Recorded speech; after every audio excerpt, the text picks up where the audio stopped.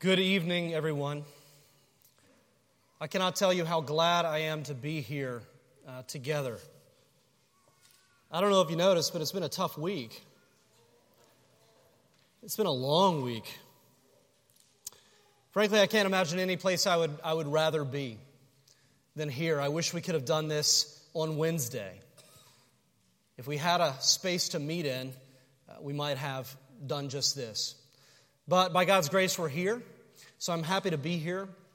I think no matter who you voted for, what your relationship was with the candidates, whether you abstained from the whole thing completely, I do think that we can all agree, it's safe to say, that this has been a traumatizing election for everybody. You know, I have a friend named Greg Thompson who said that in this election, everybody lost. And I think that most of us would agree on some level with that. There's a lot of commentary out there on what has happened, and so our interest tonight is not actually to add more commentary.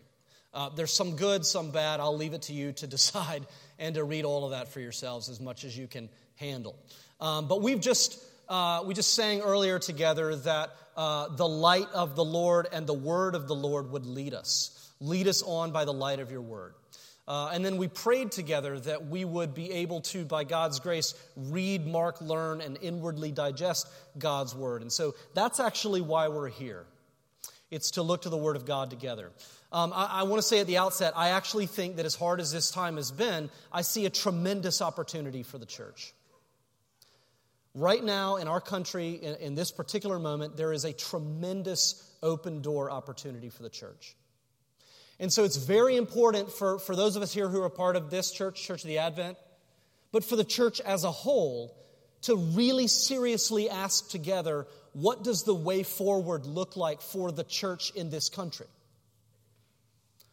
What does it mean to be a Christian who has a faithful missionary presence in our culture moving forward? Because I believe that something has changed.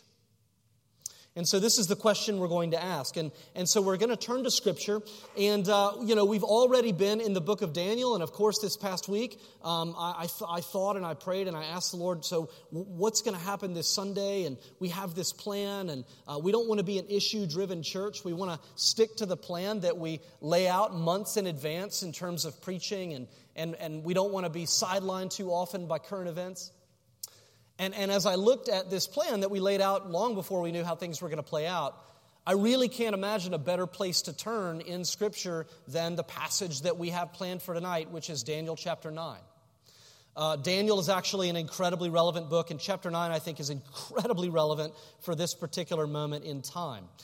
Daniel, for those of you who don't know, is someone who's living in the 6th century BC. He's living in exile in a country, Babylon, that is responsible for wiping out his homeland. And he's living there as a stranger and as an alien. Right? I think many Christians in our country maybe have lost sight of the fact that we are still exiles, still aliens, that this country is not the promised land.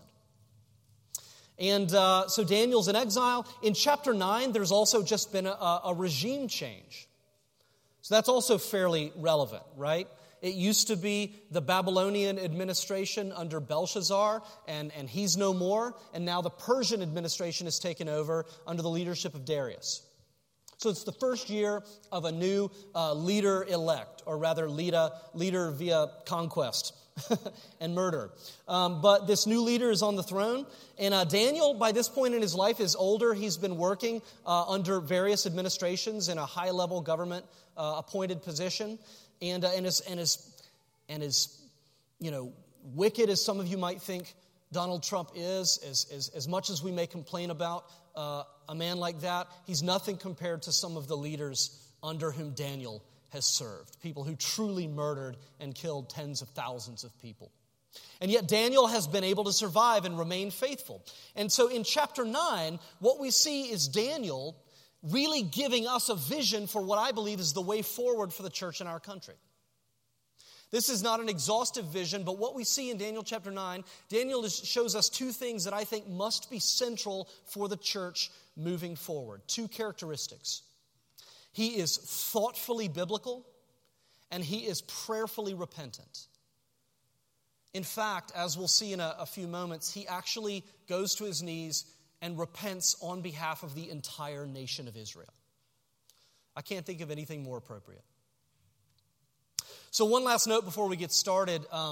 As I said, our interest is not in offering additional commentary to be taken into consideration. I encourage those of us here tonight who are Christians to understand that we're not here, especially this week, we're not here to hear the opinions of a straight white male Christian.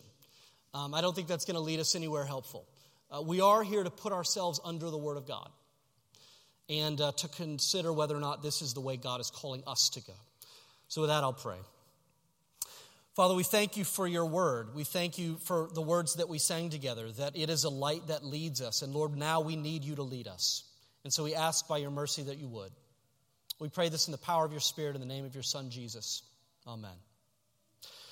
So the first thing we see is that Daniel is thoughtfully biblical, and I want to unpack that. In the first couple of verses, the first thing we see Daniel doing is he is reading and he is studying Scripture. In particular, he's reading the words of the prophet Jeremiah, and he actually refers to this as the word of the Lord. So the idea that Scripture is divinely inspired is not something that Christians later invented. This is something that Daniel understood in the 6th century BC. And he's not only studying it, he's actually carefully and thoughtfully applying it to his life. He's using it to orient himself, right? So a pastor I love, John Stott, recently passed away, but he used to say that we need to live life with the Bible in one hand and a copy of the New York Times in the other. And what he meant by that is that we constantly need to be looking at the world around us, and we need to be looking at Scripture, and Scripture is what enables us to orient ourselves and to make sense of events as they are unfolding. And so that's exactly what Daniel is doing. And actually what you see is that Jesus did the very same thing. In his earthly ministry, you can scarcely find a page in the Gospels where Jesus is not quoting Scripture. If you want to understand this, you have to understand what's in this book. If you want to understand this, you have to understand God's Word.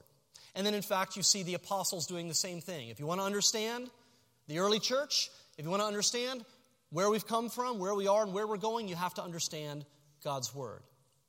So what we see in these examples is that Scripture is our true north. It's the plumb line. It's the map. It's the compass.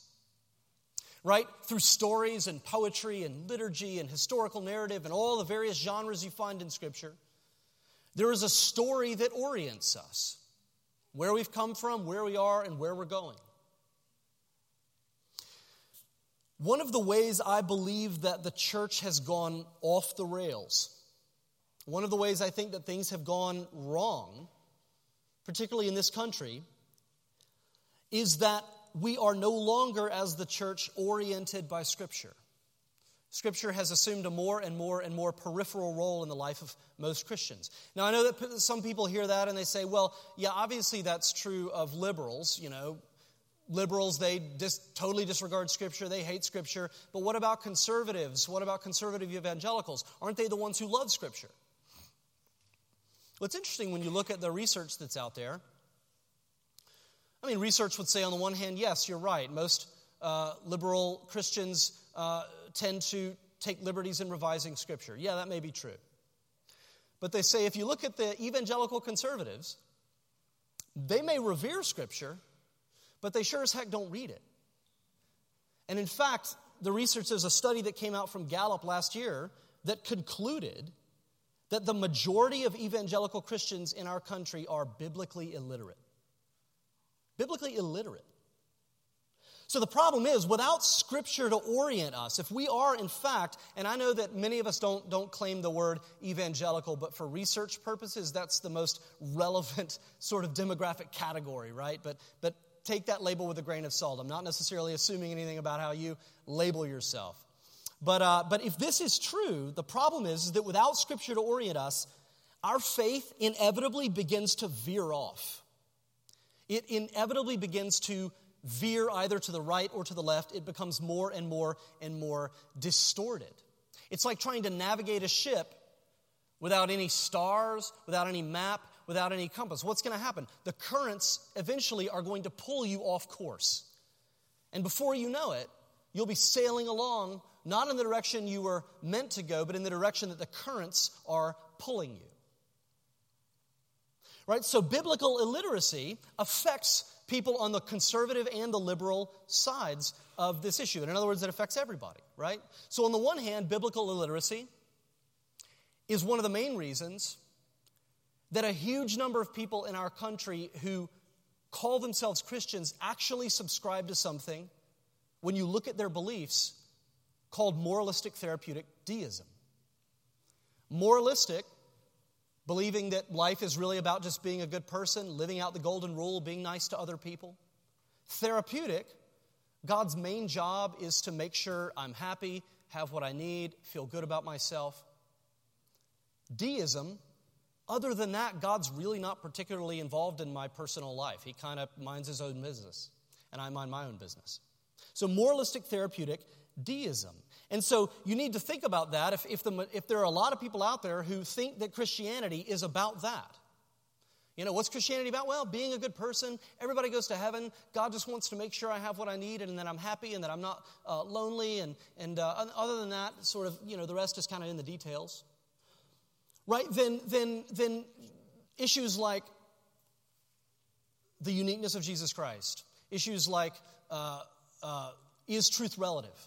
You know, do all roads lead to the same place, right? Issues like gay marriage, which are very controversial. If that's your worldview, moralistic therapeutic deism, those things are not controversial, right? They make perfect sense if that's what Christianity is about. They make perfect sense. But on the other end, and this is a point I really want to make, we also see biblical illiteracy playing out among more conservative types, right? Biblical illiteracy also results in conservatives veering off into intense nationalism, right? Justifying xenophobia on lots of different levels, right? Coming to the place where your religion and your politics begin to merge and become confused and ultimately fuse into one. Politics and religion become the same thing. Right? So 82% of Americans, according to one survey, 82% of Americans believe that there is a verse in the Bible that says God helps those who help themselves. 82%. Right? So if you think that that's what Christianity is all about, and that's what the Bible teaches, it's easy to see how many Christians would reject the idea of privilege, or reject the idea that they, maybe as white, that we as white Christians may have more privilege than people of other races and ethnicities, right? Because God helps those who help themselves. You just need to work harder. That's what the Bible teaches. Right? A good number of people in our country, Christians, still believe that America was founded and continues to be a Christian nation. Right? The Bible never teaches anything remotely like that as it applies to the United States. And yet a majority of people think that. Well, see, if you think that that's what Christianity is all about, it's easy to justify keeping all the Muslims out. Because this is a Christian nation. You can begin to see how this becomes a self-justifying cycle, right? So the less we orient our faith by Scripture, the more distorted and misguided our faith will become. It begins to veer off course until it's no longer recognizable as Christianity. And so as we look ahead, as we ask, what does it look like for the church to move forward in this culture? We have to commit ourselves to being thoughtfully biblical.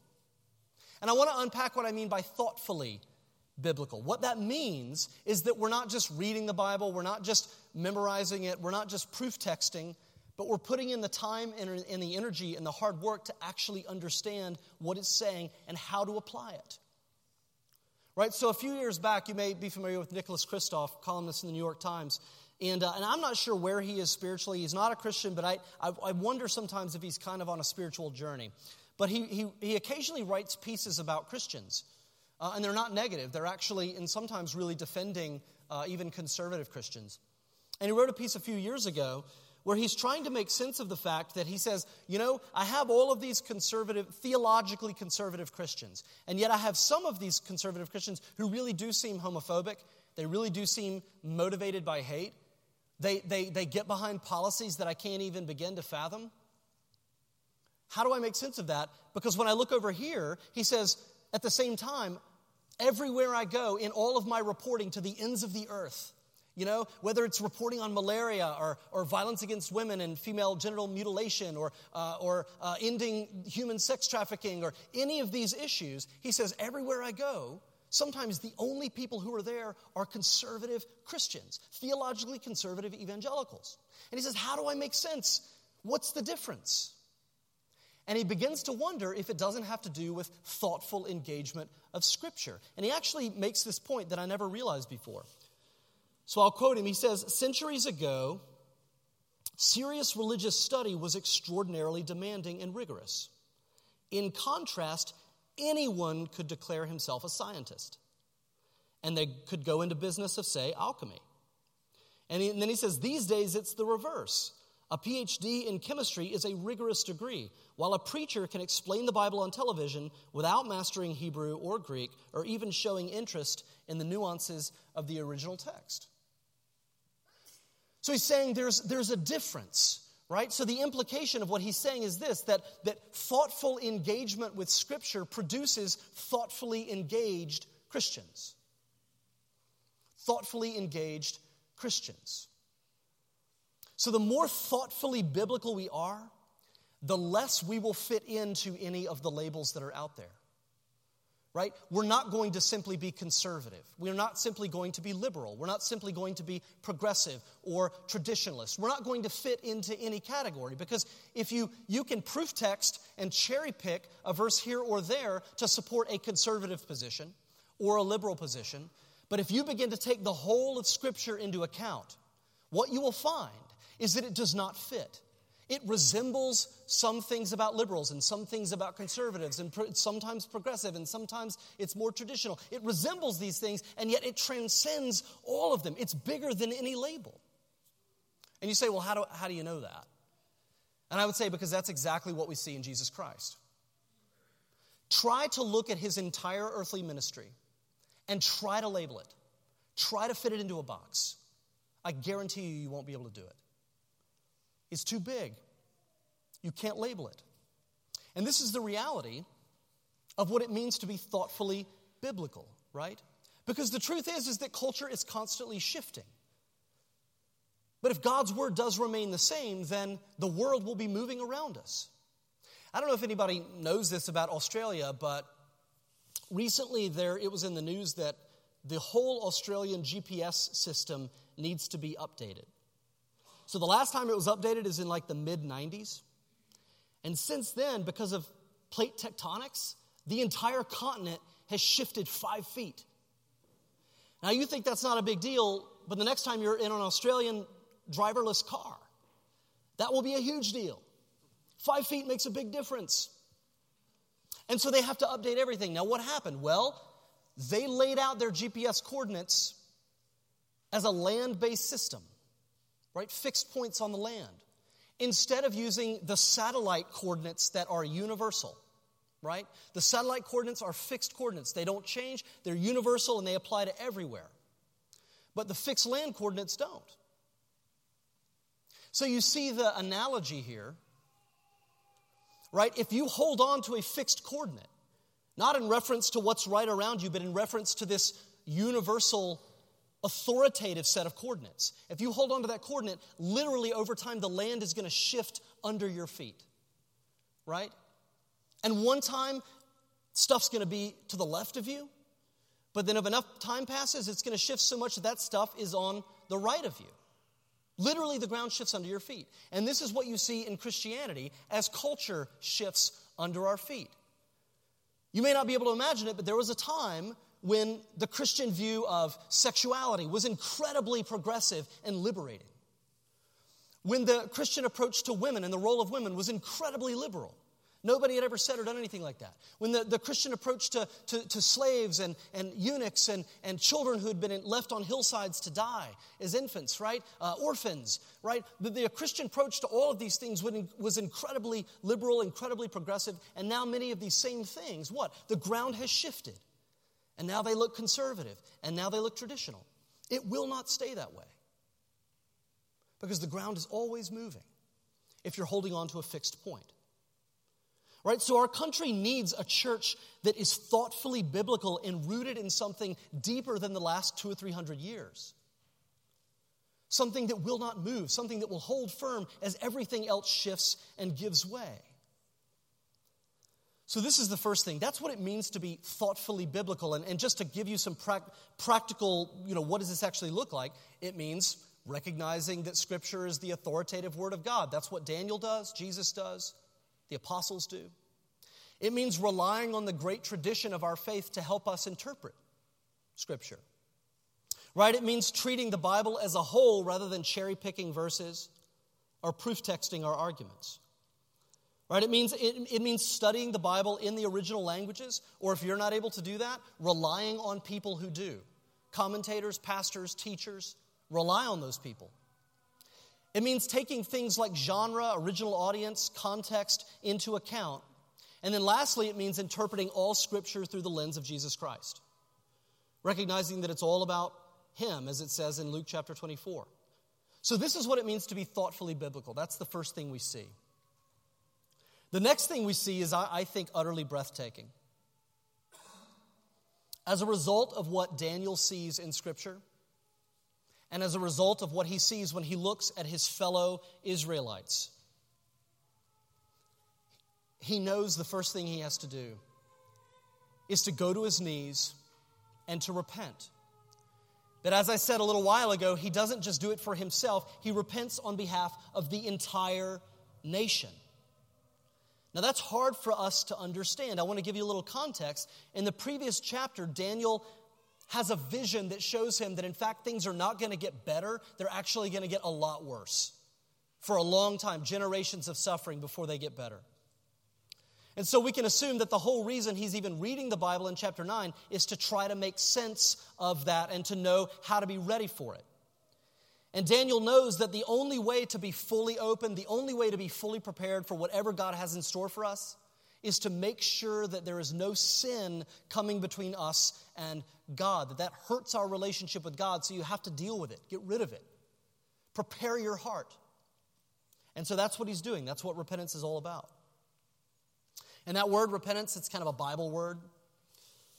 It simply means admitting our sin, turning away from that sin, and really throwing ourselves on the mercy of God. And that's what Daniel says in verse 18. He says, "For we do not present our pleas before you because of our righteousness, but because of your great mercy." He's throwing himself and the nation upon the mercy of God. And in verse 7 through 16, you see he's confessing and repenting on behalf of everybody. The northern and the southern kingdom. Both, right? Those who are near, those who are far. Government leaders and commoners. People who were alive and their ancestors, their predecessors, their forefathers. He's repenting on behalf of all of them. Now you may hear this and think, what in the world?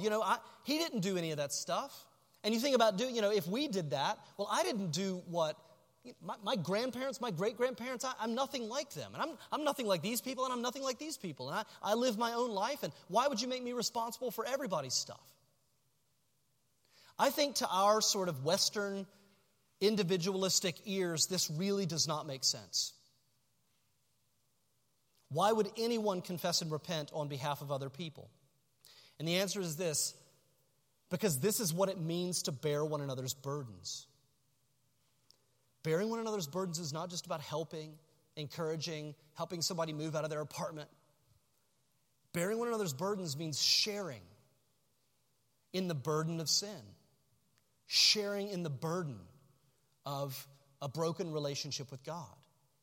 Right? So Pastor Brian Chappell tells a story where he's in Senegal, West Africa.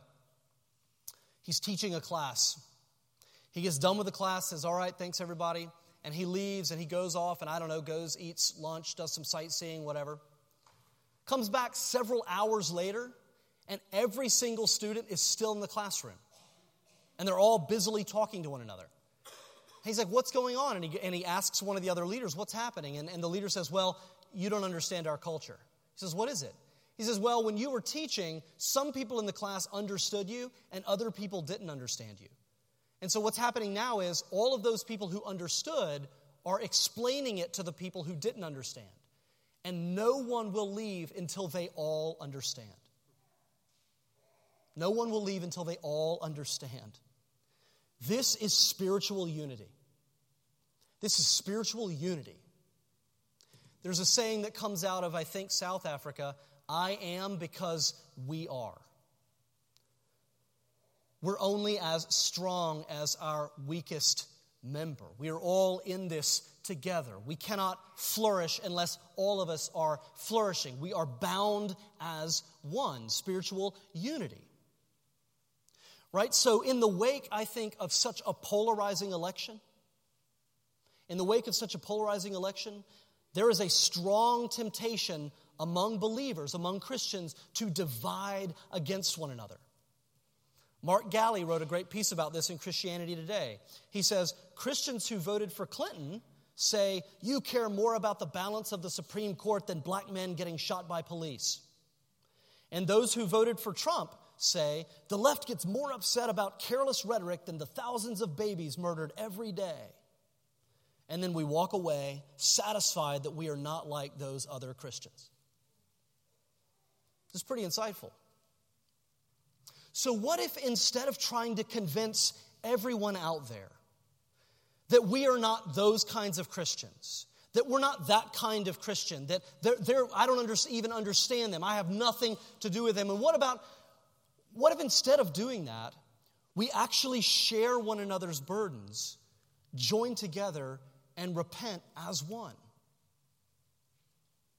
In other words, we own that we are part of this whole. And it includes everybody. Everybody. What if instead of taking to social media, it's very tempting to take to social media and to signal our virtue? You familiar with this concept? It's been greatly overused in the last year since it was coined, and I think there's a fight over who coined it. But this idea of virtue signaling, in other words, subtle ways of letting people know how virtuous we are, according with certain popular values in culture, right? So normally it's expressed in the form of hating or disliking something, I hate it when Christians don't care about the environment, What are you really saying? I do care about the environment, and I care a lot more than all these other people. I hate it when white people reject the whole idea of privilege, right? What are you saying? Well, unlike other white people, I understand race way more, I care about refugees way more than other people do. I really get it. None of these other people do. That's virtue signaling. And it's so tempting to do that because we want our friends and family and everybody to know that we're not like those people. But what if instead of doing that, what if we made it about signaling Jesus' virtues? We can only do that if we are one. We can only do that if we are unified spiritually. Right? This country is deeply divided. It's deeply divided. It's being torn apart. And the church has a huge opportunity to lead the way to forgiveness, to lead the way to reconciliation, to lead the way to healing. We are better equipped than anybody out there. You want an institution that can bring about radical healing and reconciliation? There is nothing better than the church. No one comes close to the resources, the vast spiritual strength that we have to step into the gap. But we cannot do that if we are divided. So I think that we as a church need to recover our spiritual unity, which starts by us being willing to repent as one, owning, sharing the burdens of our brothers and sisters on both sides of the aisle, on behalf of the whole church. And by the way, the Bible actually does talk also about good works in keeping with repentance. So it's not just about saying we're sorry, but it's about committing ourselves to a path of action. A path of action, a repentant way forward. Right? So what does that mean? I'm going to offer 4 brief suggestions of what this might look like. There are many, many, many more. If you think of things that I'm not saying, absolutely. Absolutely. I encourage you to reflect on the things that I'm not able to say. But I'll give you 4 examples to get us started. I think in light of the first point, we collectively, as a church, as the church, need to repent of all the ways that Scripture has been neglected, revised, or altogether disregarded. As Daniel says in verse 11, here's the core sin of Israel. Here's the core of it. All Israel has transgressed your law and turned aside, refusing to obey your voice. And we need to recommit ourselves to thoughtfully centering our lives under God's word in all that we do. We need to repent of that. Number 2, there are many, many vulnerable people in our community. Vulnerable people right here. Vulnerable people in this room.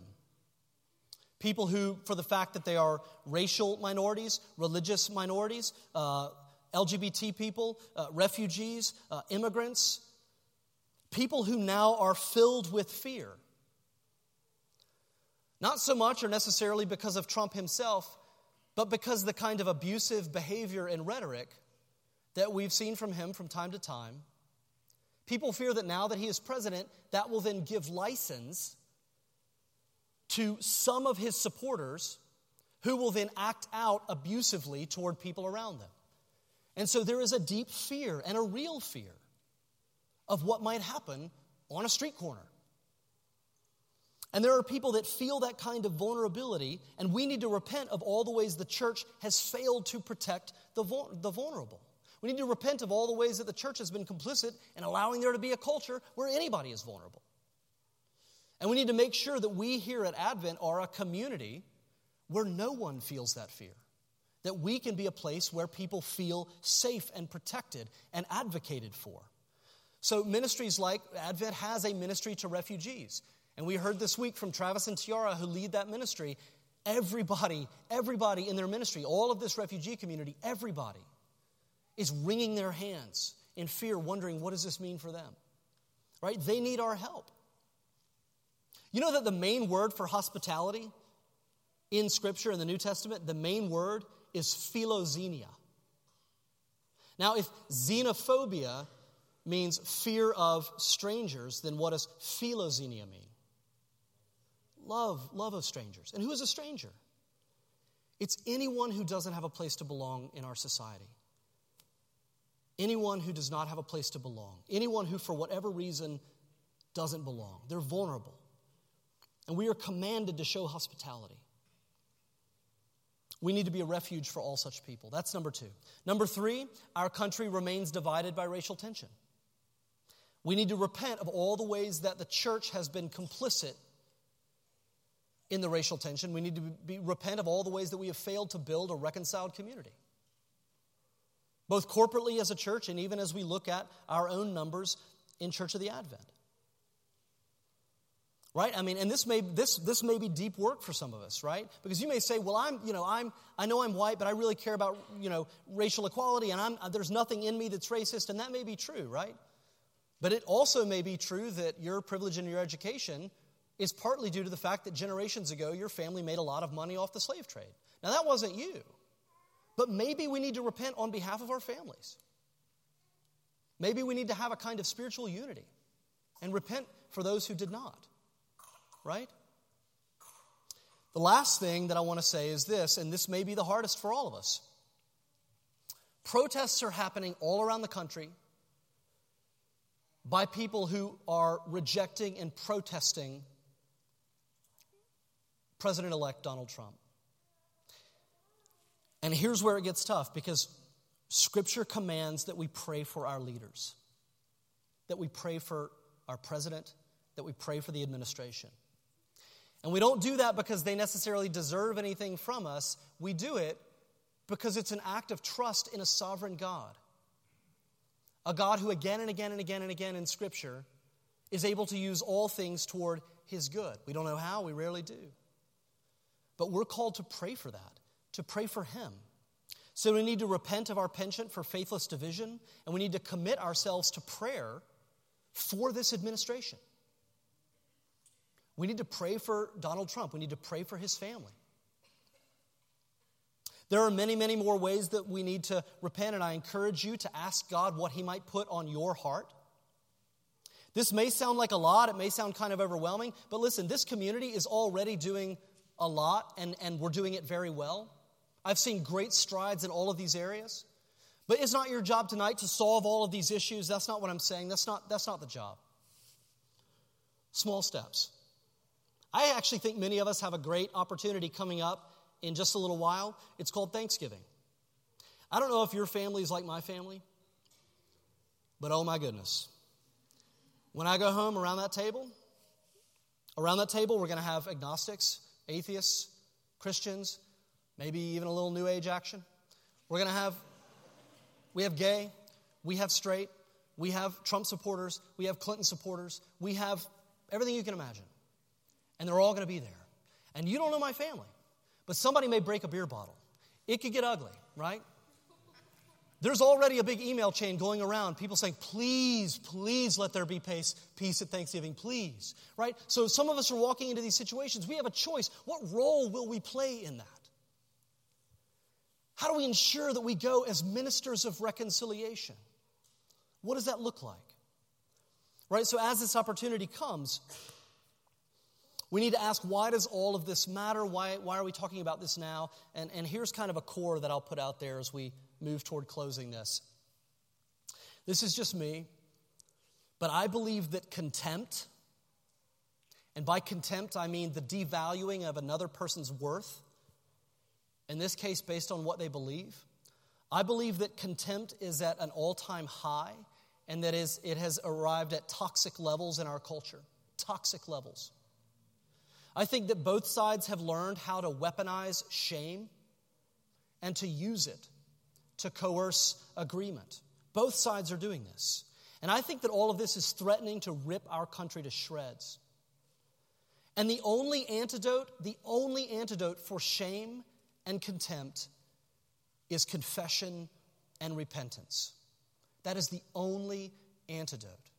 Do you want to be an agent of reconciliation and healing? The first thing you have to do is to go to your knees and confess all of the ways that you have been part of the problem. Only then can you begin to be a part of the solution. Try to honestly confess your sin to God and then get up and shame another person. Try to honestly confess your sin to God and then to go to social media and signal your virtue. It'll be hard. It'll be hard because confession and repentance humble us. And this brings us to the most beautiful thing about Daniel chapter 9. That in response to Daniel's prayer, God sends Gabriel to answer his cries. And do you know what Gabriel says? It was right there at the end when Diana read it.